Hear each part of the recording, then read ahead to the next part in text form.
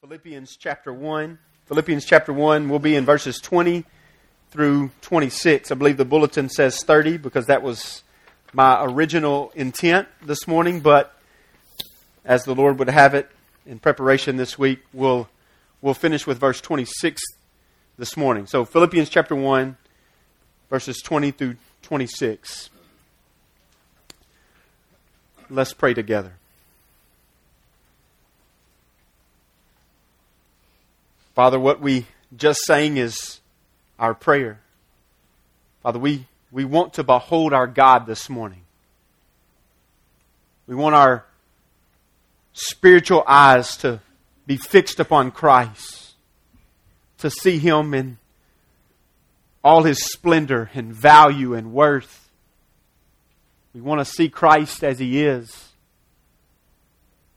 We want to say with Paul in the text this morning, "For to me to live is Christ, and to die is gain." Well, Father, that would be true of us. Oh, that would be true of us. And Father, we pray this morning that You would open our eyes, that we may see wonderful things in Your Word. And Father, we pray this morning that Your gospel come not simply with words, but also with power. Come in power, God, with the Holy Spirit. Holy Spirit, be at work among us and with full conviction. We ask these things in Jesus' name. Amen.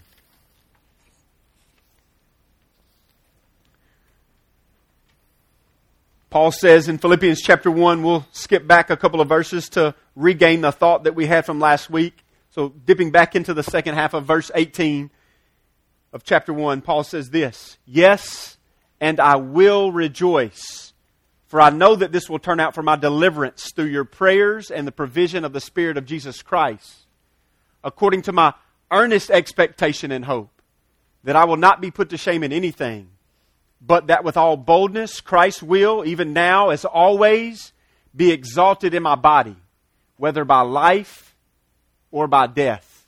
For to me, to live is Christ, and to die is gain.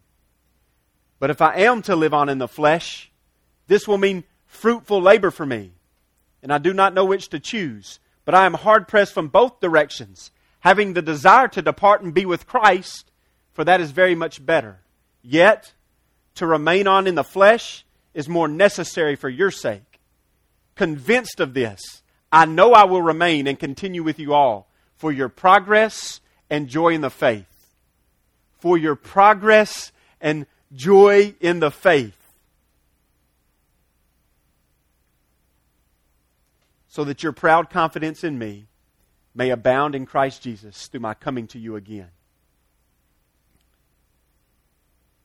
The aim this morning is simple. We pray that God's Word would encourage every believer to live a Christ-exalting life. It's our desire that you live a Christ-exalting life. And I believe in the text this morning that we'll see that. The goal, according to Paul, is that Christ will be exalted in our bodies, whether by life or by death. Look briefly at verse 20 to see the wording very carefully. That Paul would not be ashamed at any point in the midst of his circumstances.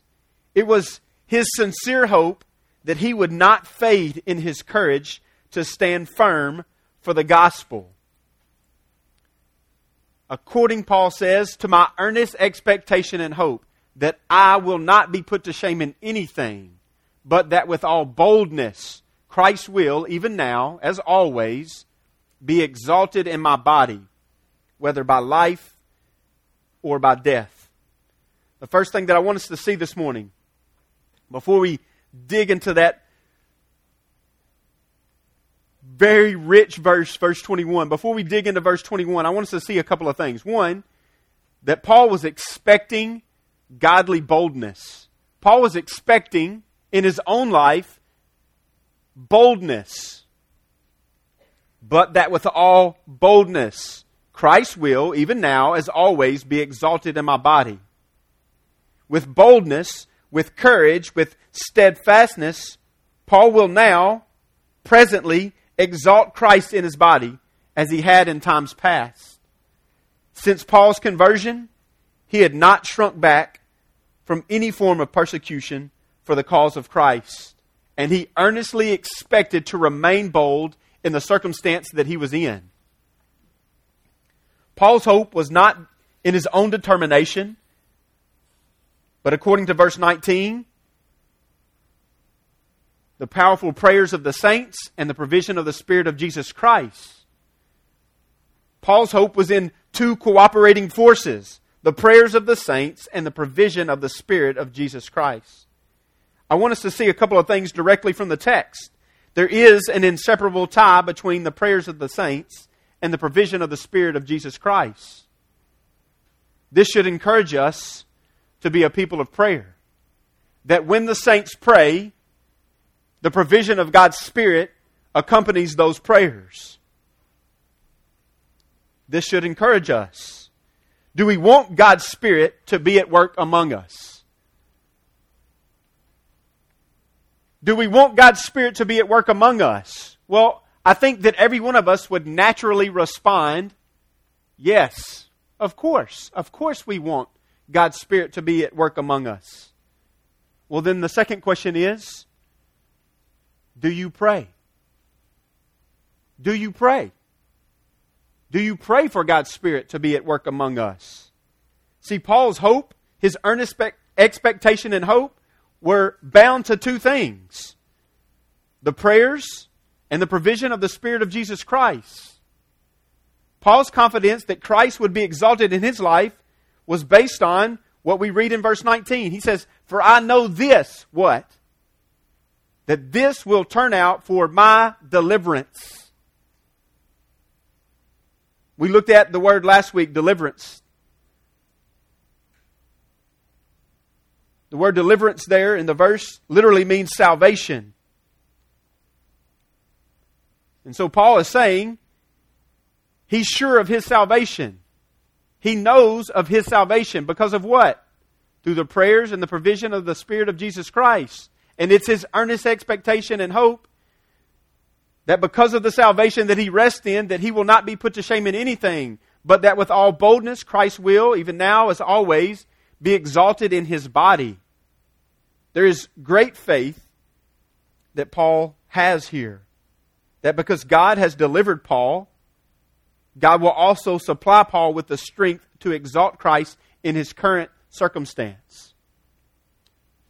Paul's not guaranteeing us in this verse that he'll be delivered from prison, though it is a possibility in his mind.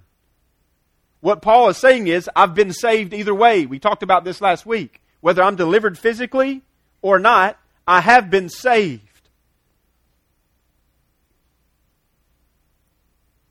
But the second thing that I want us to see this morning is not just the boldness that Paul had, based on his salvation, based on the prayers and the provision of the Spirit of Jesus Christ, but I also want us to see the terminology that Paul uses in verse 20 that's our launching pad for this week. He says that Christ will be exalted in my body. The text implies that our bodies are to be used as instruments of the living God. So the second thing that I want us to see is we should be, with Paul, expecting godly boldness in our life. And two, that we are to be godly instruments, that our bodies are for his use, but that with all boldness, Christ will, even now, as always, be exalted or magnified or glorified in my body. The phrase "in my body" says something different than "in my words."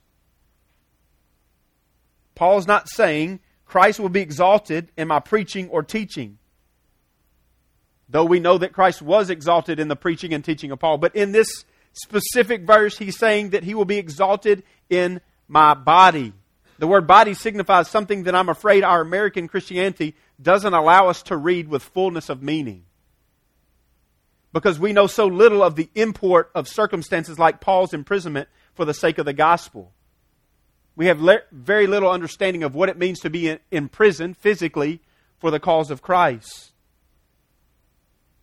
So we don't read into verses like this the persecution that Paul faced and the prospect of his death that was very real. We wrestle with in our minds whether it is all right to fear or tremble or even waver when called to make a confession for Christ. But this was very real to the church in Philippi. In fact, we find out later at the end of this chapter that Paul says, the conflict that I have, you have with me. You're experiencing the same conflict. We do, at this very moment, have fellow saints across the globe being expelled from their families because they put their faith in Christ. Being stripped of every single possession that they own because they put their faith in Christ. Having their own children ripped from them because they have put their faith in Christ. Or as a child, being ripped from your family because you have put your faith in Christ.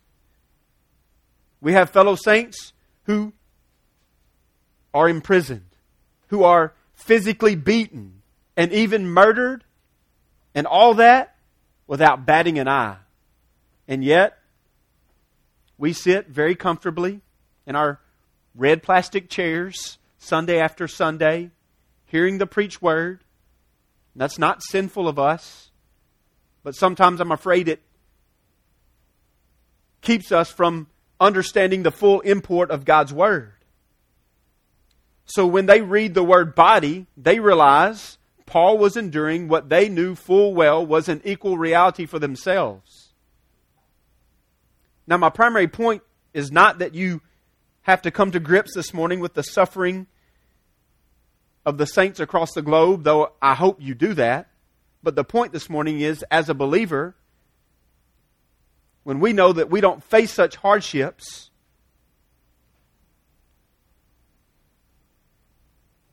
that we would be moved to prayer, and that we would be moved to plead with the Holy Spirit to help us understand such phrases as this, when Paul says that Christ would be exalted in my body. But that we will read Philippians 1:20 as Paul writes it.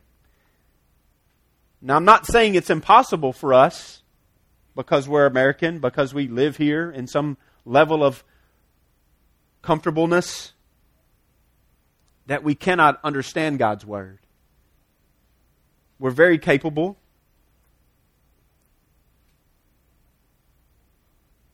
Paul viewed his body as an instrument to be used for the exaltation of Christ, whether by life or death. However, I do believe it is more difficult for us to grasp that. For us to legitimately say with Paul that Christ should be exalted in my body, whether by life or death, because death is not a threat to us for the cause of Christ. Paul is a fitting example as a man who saw himself as nothing more than an instrument in the hands of God. Paul was an instrument of God.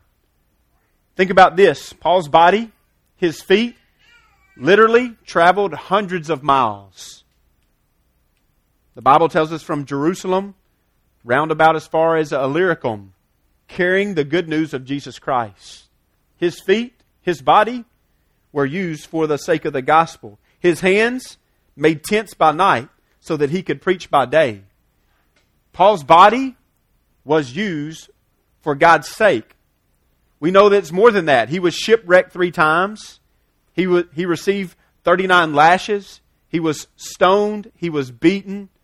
Paul's body was used for the sake of the gospel. What I want us to see this morning is that we, too, with Paul, should long for our bodies to be used for the sake of the gospel.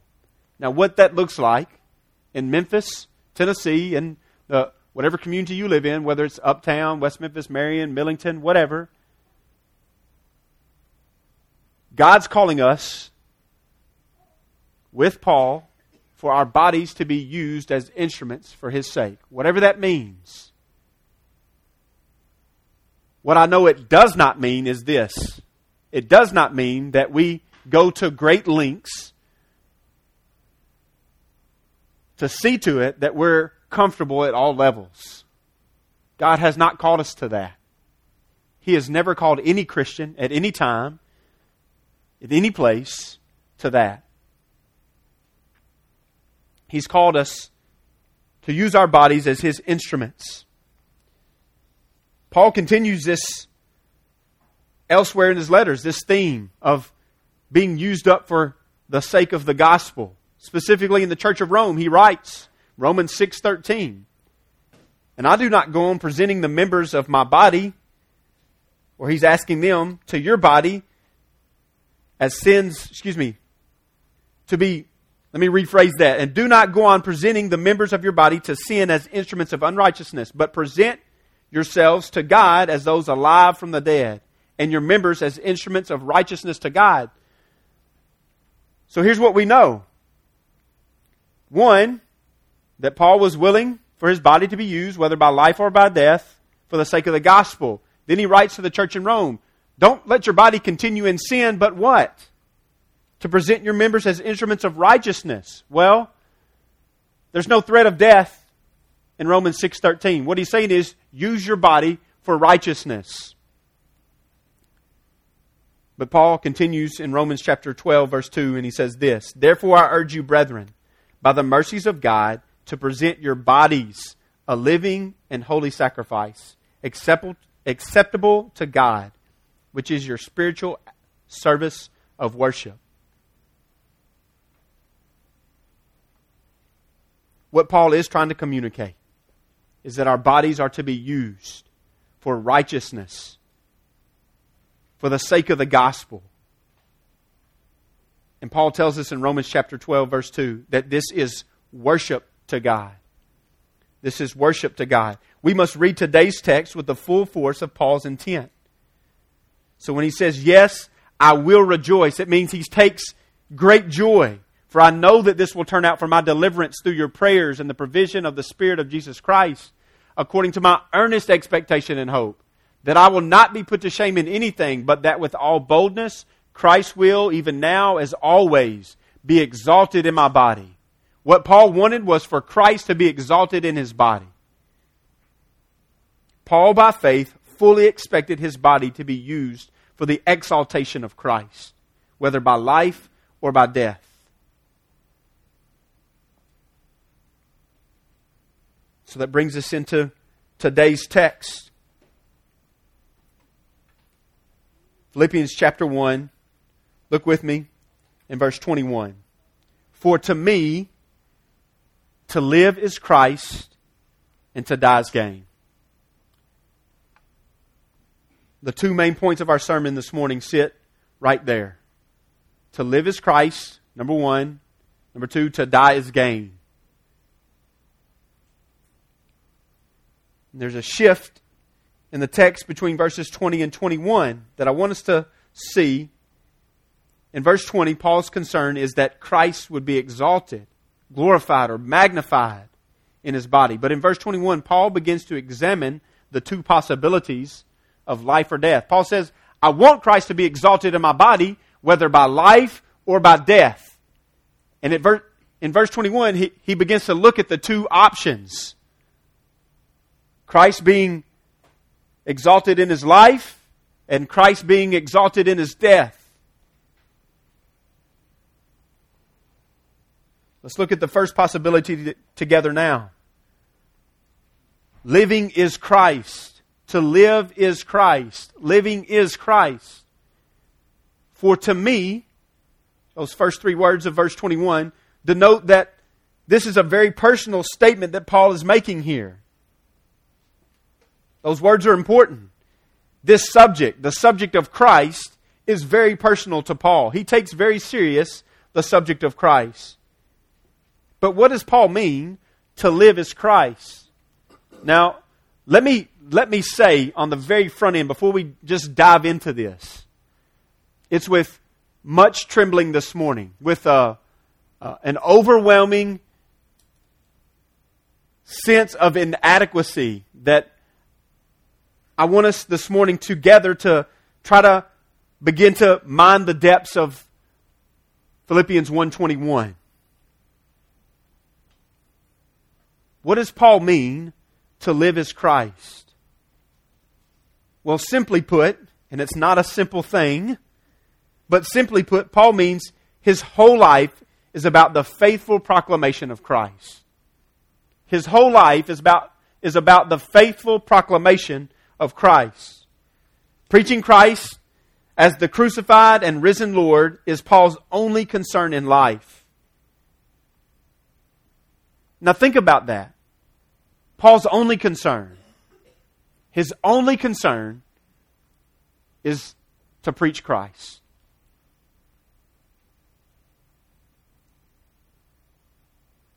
No other competing concerns.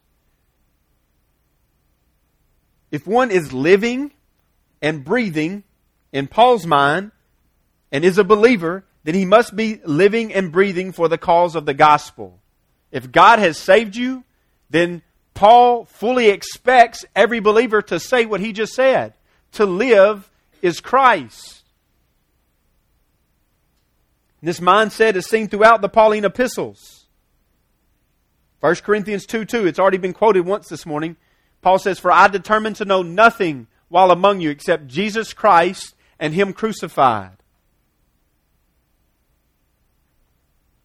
Paul was determined. He was resolved to know one thing: Christ and Him crucified. Christ and Him crucified.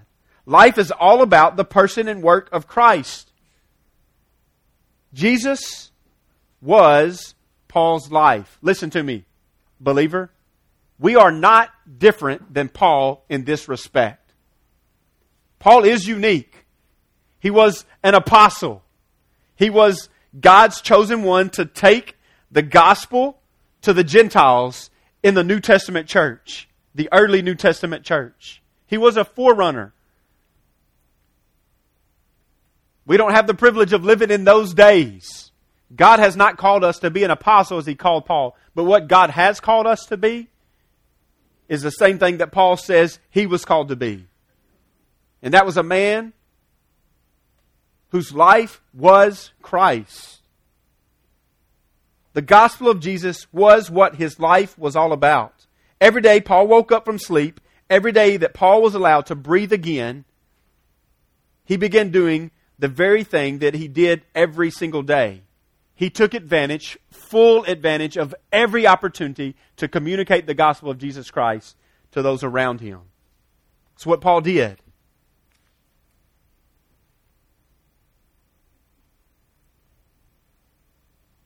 There's a familiar verse that many of you could finish as I begin to quote that runs along these same lines from Galatians chapter 2, verse 20, where Paul says, "I have been crucified with Christ, and it is no longer I who live, but Christ lives in me.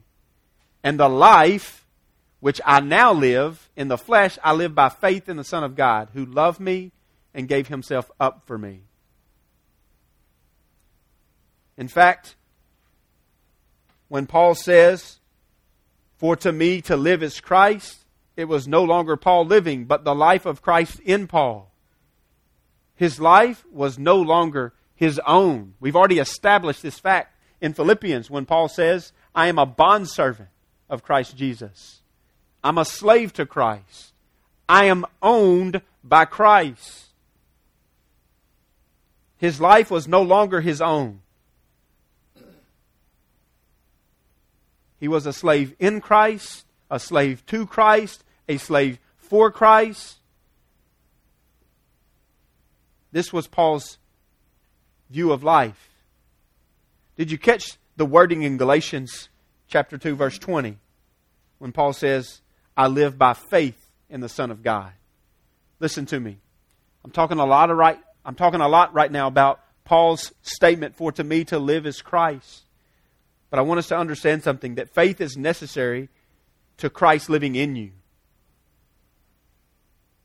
Faith is necessary for Christ to live in you. You can't to live is Christ until the life of Christ is in you. If Christ is not in you, dear listener, then this language that Paul uses, that I'm preaching on this morning, is very foreign to your ears. This to live as Christ talk is strange. It's probably even confusing.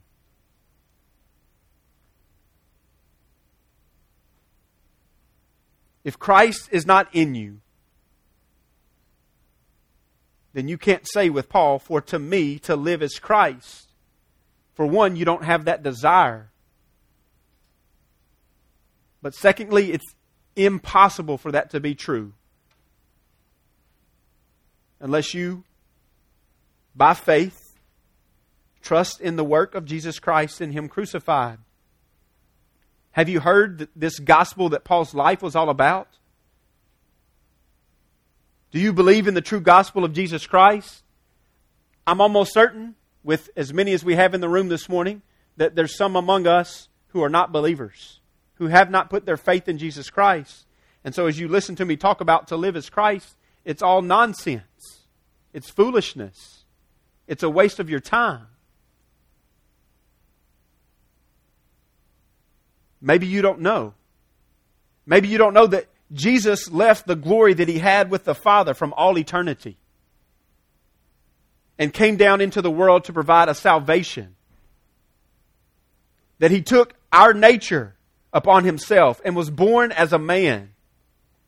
And as a man, He did the will of God perfectly, without sin, which we all had left undone. And as a man, He suffered on the cross the wrath of God, which we should have suffered. And He brought in an everlasting righteousness for us. He redeemed us from the curse of the broken law, which we prayed about this morning. And He opened up a way for all sin to be forgiven. Where sin increased, grace abounded all the more. He died for our sins. Through His death, our sin has been replaced with His righteousness. He rose again for our justification, so that when we stand before God, God doesn't see sinful man, but He sees the righteousness of His Son. But Christ didn't finish there. He ascended to God's right hand. And there, He sat down, interceding for all who believe in Him. Maybe you didn't know that.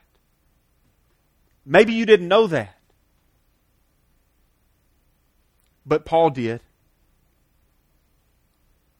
And as believers in Jesus Christ, we know that. We know that you must believe this all to be true. You must, by faith, put all your hope in this salvation that Jesus has provided. This is the gospel that Paul not only believed, but this is the gospel that he not only preached, but this is the gospel that Paul lived. Yes, he believed it. Yes, he preached it. But listen to me. Even more important than those two things, he lived it. Paul lived this gospel.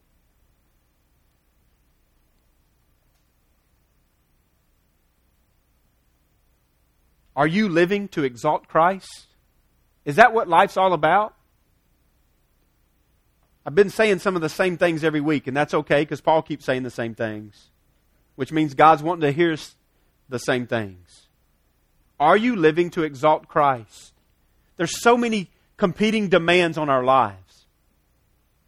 What are you living for? Are you living for your marriage? Are you living for your career? Are you living for fill in the blank? Whatever has your attention. Or are you living to exalt Christ? Yes, Paul knew this kind of living that he lived would exalt Christ in his body. He says, but that with all boldness Christ will, that means in the future, even now, that's present, as always, that's past, be exalted in my body. But Paul also knew this kind of living would do more than just exalt Christ. Paul knew that it would strengthen the other believers. Paul was living to exalt Christ. But in his living to exalt Christ, he was also strengthening the other believers. Let's continue in the text this morning. He says, "For to me, to live is Christ and to die is gain." Now, we haven't forgotten about the second half of that verse, to die is gain. We're coming back to that. But what we want to focus on right now is living is Christ. Paul's living strengthened the church. He says this in verse 22, "But if I am to live on in the flesh, this will mean fruitful labor for me. And I do not know which to choose, but I'm hard-pressed from both directions, having the desire to depart and be with Christ, for that is very much better. Yet, to remain on in the flesh is more necessary for your sake." What does the prospect of continuing to live look like in Paul's mind? Remember, this is God's word to us. The way that Paul strengthened the church was by continuing to live on. It meant more fruitful labor for Paul. That's all he knew. His labors for Christ were all fruitful. Continuing to live as a means of strengthening for the church. Continuing to live means fruitful labor to Paul. Now, though Paul was a mere man, I already mentioned, let's make a clear note of his uniqueness for the task that he was assigned by God on the road to Damascus. God meets Paul there. Paul was, at that point, vehemently opposed to Christ. He was a persecutor of the Christians. He probably had blood on his hands on more than one occasion. Paul was an enemy of God. But God gets him on the road to Damascus. And Paul is assigned by God to take the gospel to the Gentiles. He's made an apostle. This is clear in Paul's introduction to other letters that he's written. Paul was uniquely designed by God to build up the early New Testament church.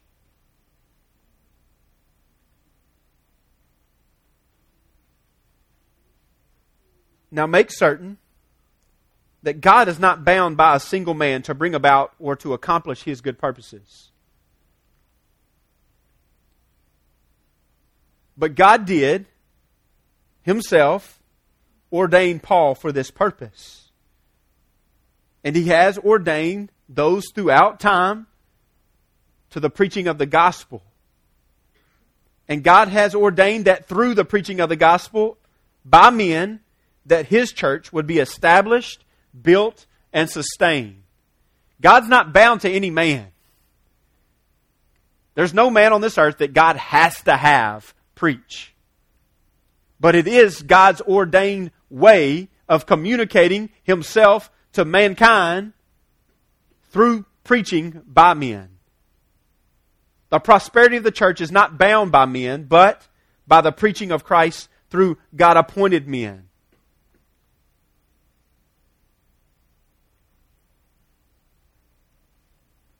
And it is true that God has set aside some to be apostles, as Paul says, some to be preachers or teachers, pastors, some to be evangelists. God does set aside men to such callings. But let me make really clear something that Paul's communicating to us this morning. He's writing to the entire church in Philippi when he says, "For to me to live is Christ and to die is gain." That means members of a church. That means believers in Philippi. And so when he says that if I'm to live on, this will mean fruitful labor for me, that communicates to the church that if they are to live on, if God is to grant them another day of life, then it should too mean fruitful labor for them. So let me ask some more questions for us to think through. Do you see your life as an opportunity for fruitful labor? Is that how you view your life? My life is for the fruitful labor of the gospel of Jesus Christ. What does fruitful labor look like for the stay-at-home mom? What does fruitful labor look like for you in your workplace? What does fruitful labor look like for the newborn Christian?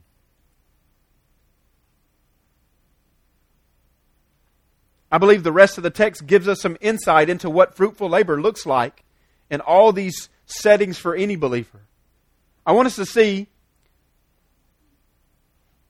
what this fruitful labor looked like specifically. How would Paul strengthen the church? Paul's continuing to live meant this for the church in Philippi. Let's look at the rest of the text again together. He says in verse 22, "But if I am to live on in the flesh, this will mean fruitful labor for me. And I do not know which to choose, but I'm hard-pressed from both directions, having the desire to depart and be with Christ, for that is very much better." Now listen to what he says. "Yet to remain on in the flesh is more necessary for your sake." It was necessary for the church of Philippi that Paul would continue in the flesh. What's it look like? What does this look like to the church of Philippi? He says, "Convinced of this, I know that I will remain and continue with you all for your progress and joy in the faith, so that your proud confidence in me may abound in Christ Jesus through my coming to you again." I see three things that Paul's living on meant for the church in Philippi. What the fruitful labor looked like. Number one, it looked like the spiritual progress of the Philippians. It meant spiritual progress for the Philippians. Secondly, it meant increased joy for the Philippians.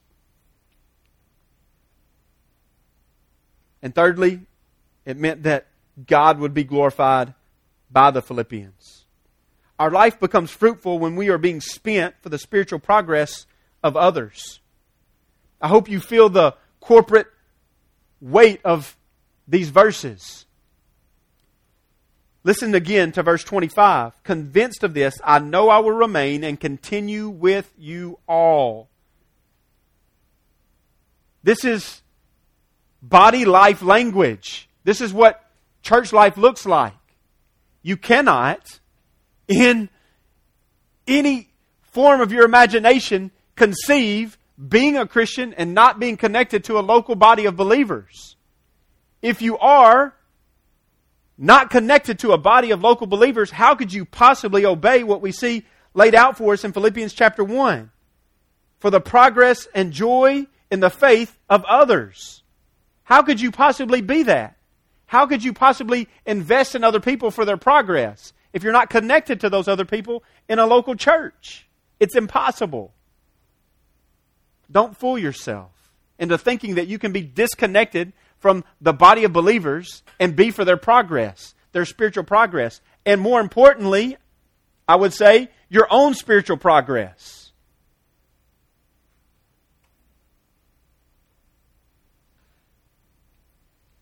Paul's remaining in the flesh would mean a greater strengthening of the church.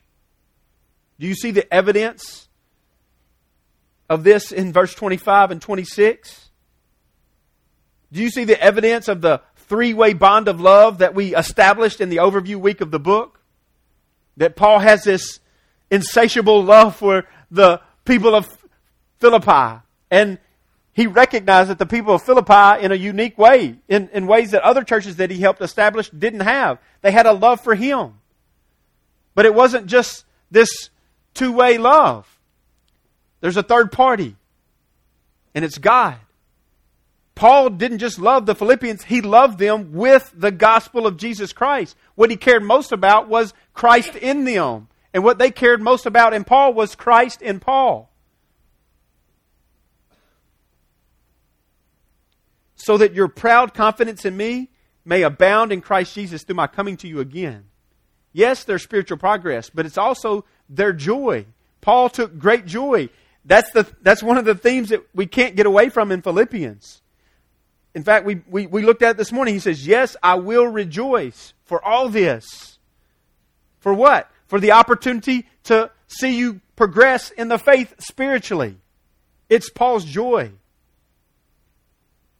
But I want us to see verse 26 because I think it's the clearest evidence that Paul's remaining on would lead to the strengthening of the church.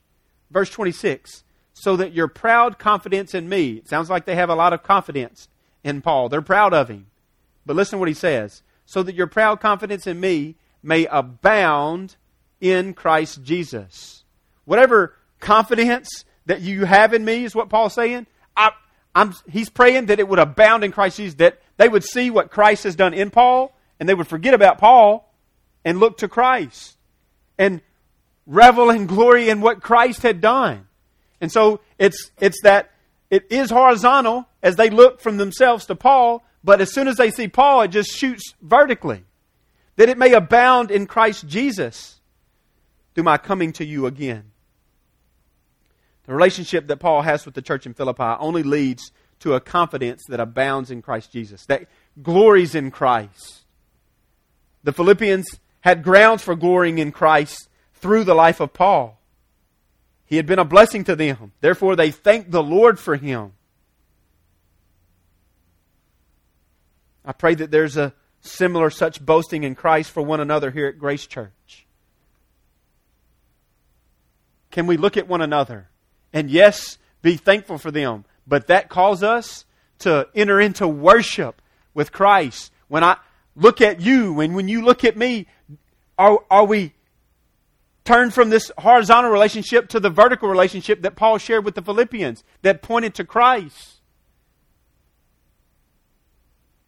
Are you boasting in Christ for the Christ-exalting life of your fellow church members?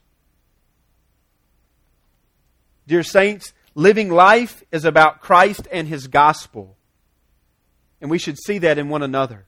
We should encourage that in one another. We should strive to see the spiritual progression of one another. We should see that we are increasing in joy for Christ for one another.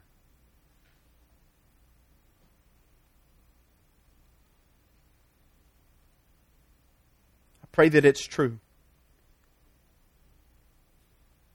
But Paul was faced with a real dilemma in our text this morning. Living for Christ or dying and being with Christ. Let's go back to verse 21 for a minute. There's a tension of living and dying. But if I am to live on in the flesh, this will mean fruitful labor for me. Listen to Paul's wording here. And I do not know which to choose, but I'm hard-pressed from both directions. Paul was put between a rock and a hard place. He desired more than anything to die and be with Christ. But living on in the flesh was more necessary for the church in Philippi.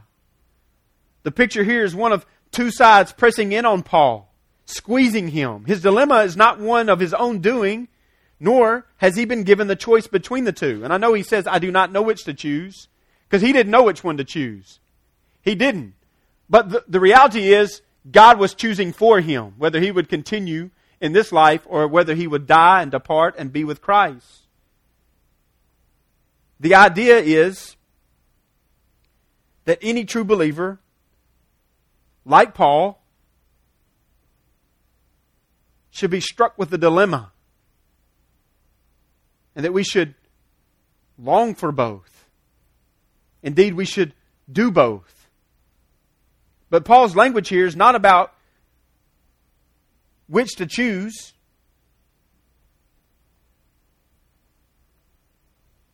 His language here is painting for us a picture, a clear picture of the struggle in his heart to both live a Christ-exalting life for the sake of the Philippians or to die and be with Christ. As much as Paul valued the privilege to live for the exaltation of Christ and the spiritual progression of the church, Paul had Christ in his view. He had Christ in his view. It's what caused him to live the way he lived. But because he had Christ in his view, there was a difference between living and dying. There's a difference in Paul's life, and there was a shift from living for Christ to being with Christ. There's a difference in living to know Christ in part and dying and knowing Christ fully. So the other major point that we can't avoid right there in the text is to die is gain. Death is gain for the believer. In what way was death gain for Paul? And in what way is death gain for us? How is this the case? Well, I want you to see two things really quick. One is that Paul had assurance of salvation. I want you to see that Paul is sure of his salvation in Christ. When he says, Back in verse 18 and 19. Yes, and I will rejoice, for I know that this will turn out for my deliverance. That's His salvation. My salvation through your prayers and the provision of the provision of the Spirit of Jesus Christ. We established last week that the word used in verse 19 for deliverance was the Greek word soteria, which means salvation. Paul is saying whether I live or die is no matter. For either way, I have been and will be saved. Saved from the hands of his earthly enemies, maybe, through his physical deliverance. But more importantly, that he was saved from sin and self through faith in Christ. Paul continues to speak with such confidence when he states, to die is gain, assuming that he will be with Christ in heaven upon the day of his death. But I want us to zero in on what Paul says in verse 23 as the real gain of his death. Yes, he had assurance of salvation. But what I want us to zero in is what he says in verse 23. But I am hard-pressed from both directions, having the desire to depart and be with Christ, for that is very much better. Now notice, the verse does not read, having the desire to depart from this life to see the pearly gates and streets of gold. That's not what he says. He doesn't say that he has the desire to depart from this life and live in a mansion in heaven. It's not what he says. He doesn't say having the desire to depart from this life to be without pain or to be done with this miserable life. He does not say having the desire to depart from this life to be with my deceased family members. Paul doesn't say any of those things, though all those things will be true. God's Word says to depart and be with Christ. The great reward of living a Christ-exalting life is that death means being with Christ. Death is being with Christ. Have you ever thought so fondly of death? That's what Paul thinks of. It's not a process in his mind where he thinks about death and it may come by this form. I may be beheaded, I may be stoned, I may be tortured, and if that happens it's going to be painful, and eventually when I do come to my dying days, then I get to go to heaven, and oh yeah, when I'm in heaven, I'm going to see Christ there. For Paul, it is the prospect of death is being with Christ. It's an instantaneous thought in his mind. Yes, Paul was ready to get rid of sin and sorrow and suffering and to have all the faculty of his soul perfected, but his desire was to be with Christ, to behold Christ in all His glory, to join with the hosts of heaven in songs of joy and triumph. That's what Paul had in mind. He was ready to worship God forever without hindrance. The phrase, to be with Christ, that Paul uses here in Philippians 1:23, appears only one time in the New Testament. It's right here. Though there's similar terminology in other books, this is the only time he uses these words. To depart and be with Christ. Being with Christ indicates fellowship with Christ. It speaks of a communion with God so sweet that the genuine believer has no resistance to such a prospect. Listen to me. Paul wasn't choosing whether he lived or died. He so wanted to die that the only way he would continue to live is if God made him continue to live. If the prospect of dying is not sweet to you, then your eyes could not possibly be fixed on Jesus. Paul's eyes were fixed on Christ. If death doesn't sound good to you right now, you're not looking at Jesus. You've forgotten what He's done. You've forgotten who He is. You've been smitten by something of lesser value. It seems so blasphemous even now to suggest that this world created by God has anything that we could possibly desire more than Him. Dear listeners, Christ is of supreme value, of supreme worth. His splendor, His beauty surpass anything that we know. Paul says this later in Philippians chapter 3. But whatever things were gained to me, those things I have counted as loss for the sake of Christ. More than that, I count all things to be lost in view of the surpassing value of knowing Christ Jesus my Lord, for whom I have suffered the loss of all things and count them but rubbish, so that I may gain Christ and may be found in Him, not having a righteousness of my own derived from the law, but that which is through faith in Christ, the righteousness which comes from God on the basis of faith, that I may know Him and the power of His resurrection and the fellowship of His sufferings, being conformed to His death, in order that I may attain to the resurrection of the dead. Paul hadn't got there yet, but he wanted to. Christ is our greatest treasure, and according to today's text in Philippians 1:23, we can be with Christ. Worship with me as we meditate on being with Christ through the Scriptures. Colossians 2:13. When you were dead in your transgressions and the uncircumcision of your flesh, Christ made you alive together with Him, having forgiven us all our transgressions. Romans 6:8. Now if we have died with Christ, we believe that we shall also live with Him.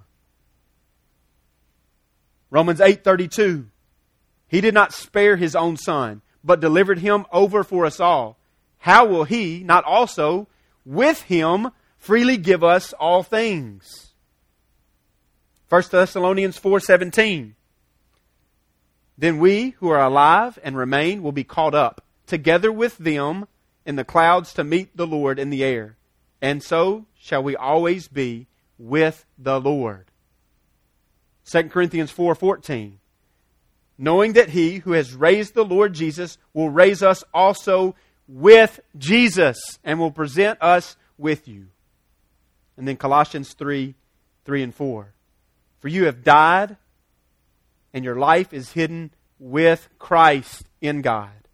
When Christ, who is your life, is revealed, then you also will be revealed with Him in glory. The bottom line is, to die is to be with Christ for the believer. Paul is worshiping God in Christ as he contemplates the grand thought of being with Christ, because Christ is the goal of Paul's life. Is your greatest desire to be with Christ? Does it trump all your desires in this world? For to me, to die is gain. Because to die is to be with Christ. Let's finish with this. A series of questions maybe for us to apply, to answer honestly before God. Is the prospect of being with Christ of more value to you than all this world has to offer? Is Christ being exalted in your life through fruitful corporate labor a desire of your heart? Are you right now being used as an instrument by God for the progress and joy of others? Is Christ your life? And are you ready to die? Let's pray.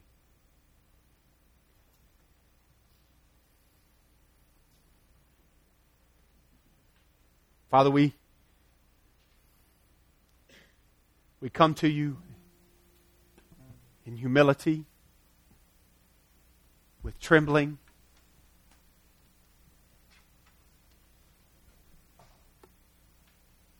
As we think about Jesus Christ and Him crucified. Father, I plead with you that you would make it true of me, that you would make it true of this body of believers, for every believer that's in this room this morning. That we could say with Paul, for to me to live is Christ and to die is gain. We ask these things in Jesus' name. Amen.